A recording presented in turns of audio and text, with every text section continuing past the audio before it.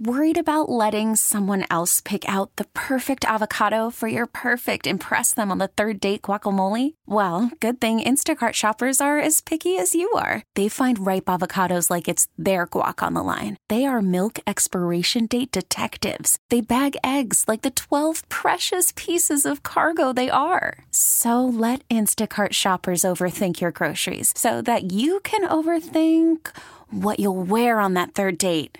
Download the Instacart app to get free delivery on your first 3 orders while supplies last. Minimum $10 per order. Additional terms apply.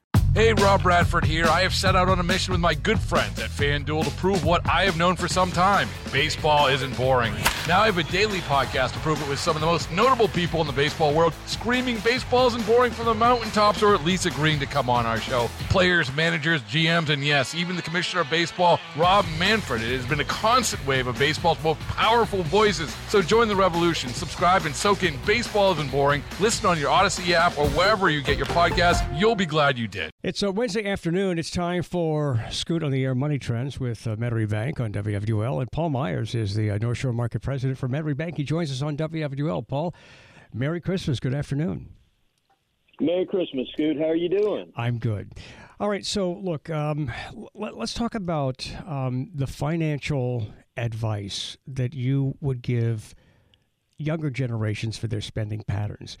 And younger people sometimes spend a lot. Sometimes the younger generation seem to be a little on the frugal side when it comes to certain things. But what concerns you about the spending patterns of younger Americans? Well, first, because you have a very diverse listening audience, one of the things that I want to make sure isn't lost is the fact that when you look at, historically, if you look at how people manage money, so much of it is the outside influence that they have and that they experience with money and with finances. And we always talk about how, people that live through, your grandparents who lived through the Great Depression operate very differently than those who grew up, say, in the 80s. We've become very much a kind of a throwaway type economy, as opposed to you fix things and things are made to last as an entirety. So it's a very different animal. As a matter of fact, I was reading a book, and I know I'm getting off subject, but I was reading a book talking about JFK.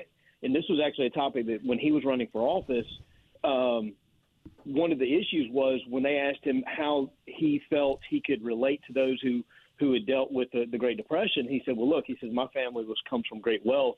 My only experience in understanding the Depression was when my father hired additional gardeners so that they would have money to be able to buy food for their family. So, again, I only share that to say that everything happens differently. And in this generation, especially Gen Z, what you've got people who they grew up in a very different world. Money was very cheap. Things were easily accessible. And what you have now that maybe is really transformed it is the fear of missing out, or the FOMO, because of the proliferation of social media. So you've even got, when the study was done, you've got people that are in this younger demographic that aren't afraid to go into debt to ensure that they get Taylor Swift tickets. I mean, I only bring that up because that was such a huge thing back during the summer, and then the fall was the massive amounts of money spent to get tickets, but a lot more spent on experience and not as much on things. But when you look at the credit card debt of what's going on in the nation, we're over $1 trillion in credit card debt, which works out to like almost $6,000 per person at an average rate of 22%. So, these are things that are real numbers that I think you have to weigh the YOLO mentality of you only live once versus doing nothing but preparing for the future, right? Time is a great equalizer in many, many, many instances. So yeah, you have to weigh that. And I think it would be important for younger generations to have a positive view of the future, because if they don't have a positive view of the future, then they're going to be really they're going to have that YOLO mentality, like you only live once. Let's just do it now. I mean, we can't predict the future. Let's go ahead and spend it. Well, that's exactly right. And the other thing too and I don't know about you, Scoot. I don't know how you grew up, but I can remember asking my grandfather and my grandmother asking about what something costs and this and that. And I'm sure there are plenty of listeners out there today that they've heard this 1,000 times of, well, we don't talk about money. Well, but if you don't talk about money with the younger generations, how do they learn? It's not taught in school. Financial literacy is not taught in school.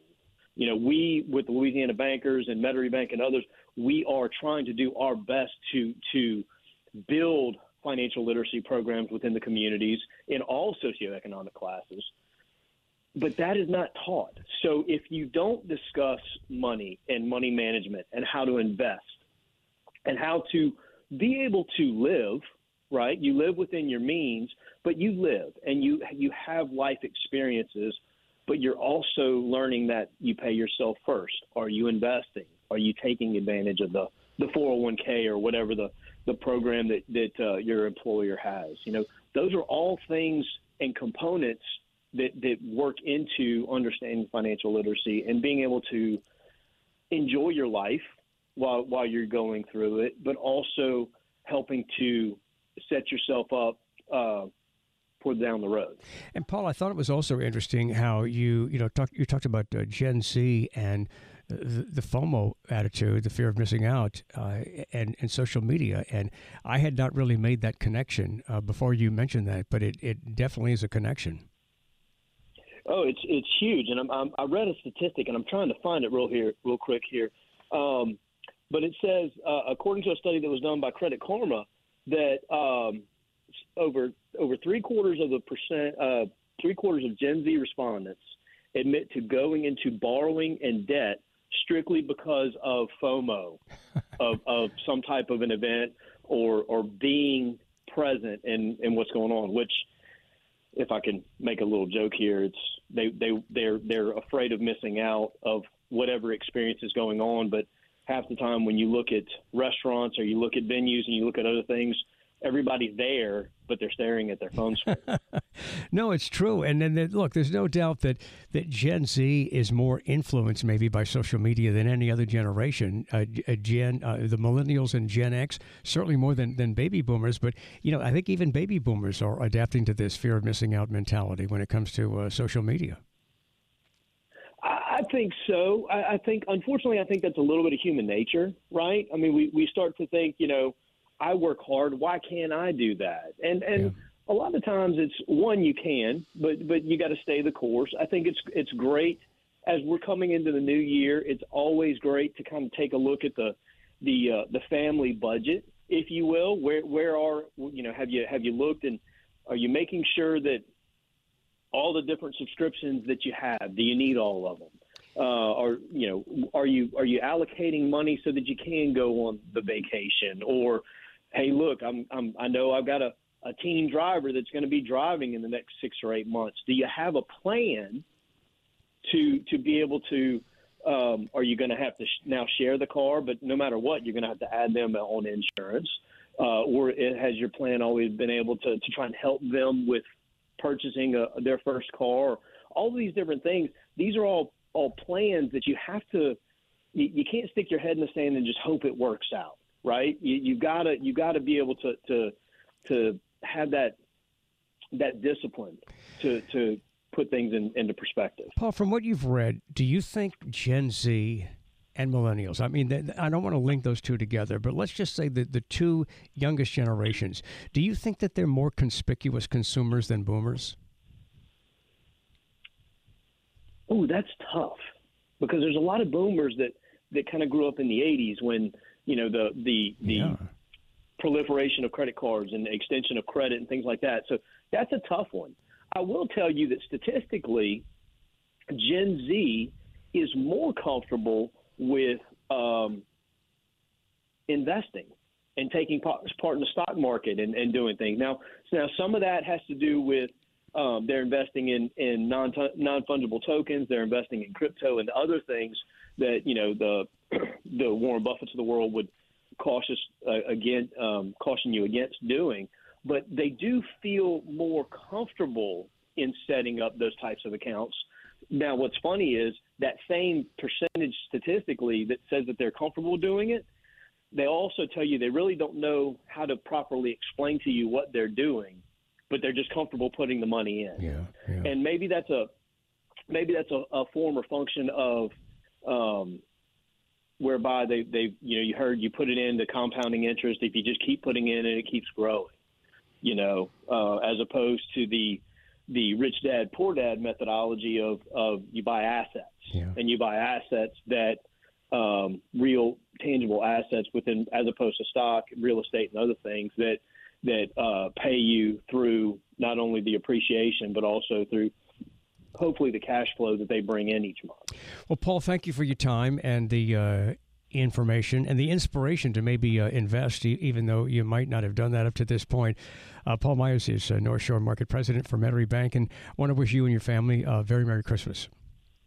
Same to you, Scoot. And I hope you are you going to visit your daughter? It would be my son and daughter-in-law and his family. No, I'm not. They're busy. They're taking a little Christmas trip, so I'm not going to be there. I'll be here for Christmas, but I will find a way to make it happy. Well, I tell you what, stay dry because it sounds like we might get a little rain on Christmas Day. So stay dry, enjoy yourself, and Merry Christmas and Happy New Year. All right. Hey, Rob Bradford here. I have set out on a mission with my good friends at FanDuel to prove what I have known for some time. Baseball isn't boring. Now I have a daily podcast to prove it with some of the most notable people in the baseball world, screaming baseball isn't boring from the mountaintops, or at least agreeing to come on our show. Players, managers, GMs, and yes, even the commissioner of baseball, Rob Manfred. It has been a constant wave of baseball's most powerful voices. So join the revolution. Subscribe and soak in Baseball Isn't Boring. Listen on your Odyssey app or wherever you get your podcasts. You'll be glad you did.